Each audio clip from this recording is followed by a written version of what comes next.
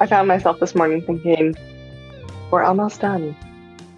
3 weeks left now. Yeah. Yeah. I thought I don't love this, but it's just. It does get tiring. Mm-hmm. Yeah, it does. Mm-hmm. Mm-hmm. But you know what would make it less tiring? A 4-day work week, which is You would think we do this on purpose, but we don't. right. It just works out so beautifully every time. It does. It does. Ah. But so I think we wanted to talk about 4-day work weeks because it's kind of off and on been in the news for the last several years. Mm-hmm. So, and that part was on purpose. And then I think it just kind of accidentally worked out that we're talking about it at the end of the season when, as we've mentioned for the last few weeks, we're getting a little worn out. Mm-hmm. But what brought it to kind of top of mind for me again, and I'll see if I can find this article for the show notes, but I read an article in Forbes about how the 4-day work week is a really good idea for people who work in like an office, but not people who work in settings where the schedule isn't set, right? Like in retail or in food service. But here was my beef with that article. They talked about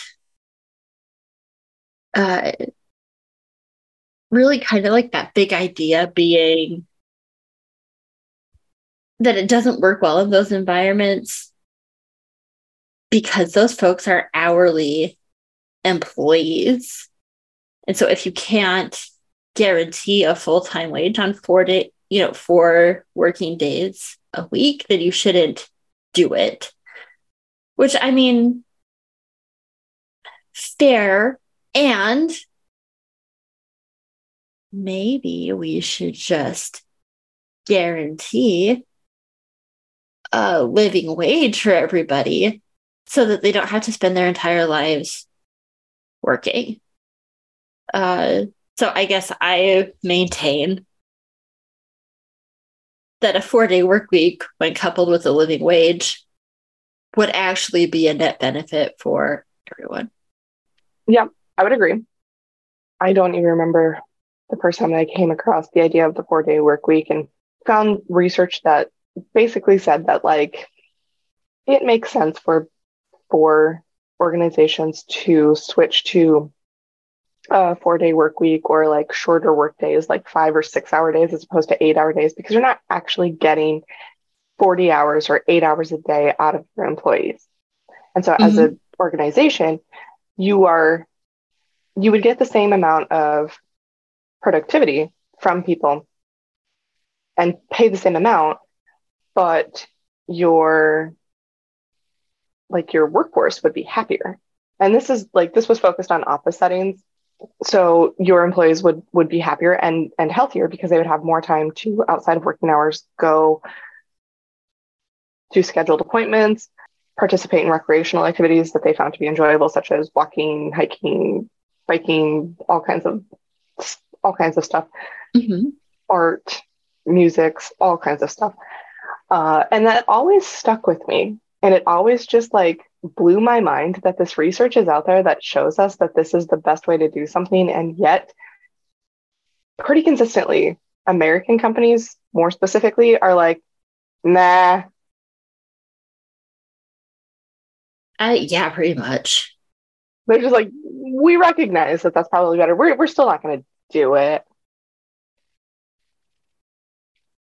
Right. Well, and I think that so much of it ties into like the fringe benefit system that we have in the United States, right? That, especially healthcare, right? Because our healthcare is tied to our employment. I feel like the will of employers very much is, well, we want you to have like a butt in the seat as much as possible so that we know for sure that we're getting that return on our investment to pay for your healthcare, Right. Quote unquote, pay for your healthcare. Also, the return on investment is that we would be less sick, stressed, less likely to use it, healthier, longer employees, but whatever. What does science know? Pretty much. And I really thinking also just about hourly workers. I get stressed about childcare as an office worker with a set schedule. Mm-hmm. I cannot even imagine, honestly, the level of stress that's involved with not having a set schedule and trying to figure out who's going to take care of your kids while you have to go to work. Mm-hmm. I have to imagine that the healthcare savings nationally of that reduction in that very specific type of stress would be incredible. Mm-hmm. And the decrease in time missed due to people not having childcare. Right. Those two things combined would be really, but I'm going to add one more layer to this, which is, we're specifically talking about the 4-day work week, but I think something that ties hand in hand with this is the concept of alternative schedules. And when we say alternative schedules, we don't necessarily mean flexible schedules where I'm supposed to start at 8:00, but I've got a dentist appointment, so I'm going to start at 9 and work until 5. We mean truly alternative schedules where it's okay, you know what? My daycare up and quit, which has been very common the last three years. Mm-hmm. And giving people the ability to say, okay, I'm going to work in the afternoons. I'm going to work early mornings from 5 or 6 to 7 or 8 o'clock in the morning. And I'm going to come back in the afternoon, maybe during the afternoon nap time. And I'm going to come back in the evenings even later when my kids are down to bed. And being able to truly accommodate flexible schedules like that has also shown to keep employees more productive because they have less time to do the same amount of work, and yet they still manage to get it done. Mm-hmm. When these studies are researching, they're not finding that people have to hire more people to cover the workload. They're finding that people are getting things done quicker, just as effectively. Their work is not they're not seeing errors or anything. It's just as well done. But people are getting creative and figuring out how to do it more effectively and efficiently because they have less time to do it. They still want to do a good job.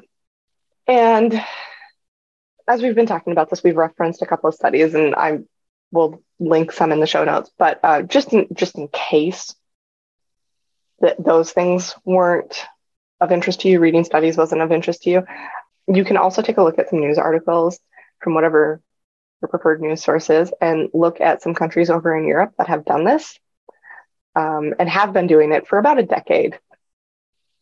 Yep. And it's working out really well for them. Extremely well. And we are sadly out of time. So we will see you guys next week. Yahoo!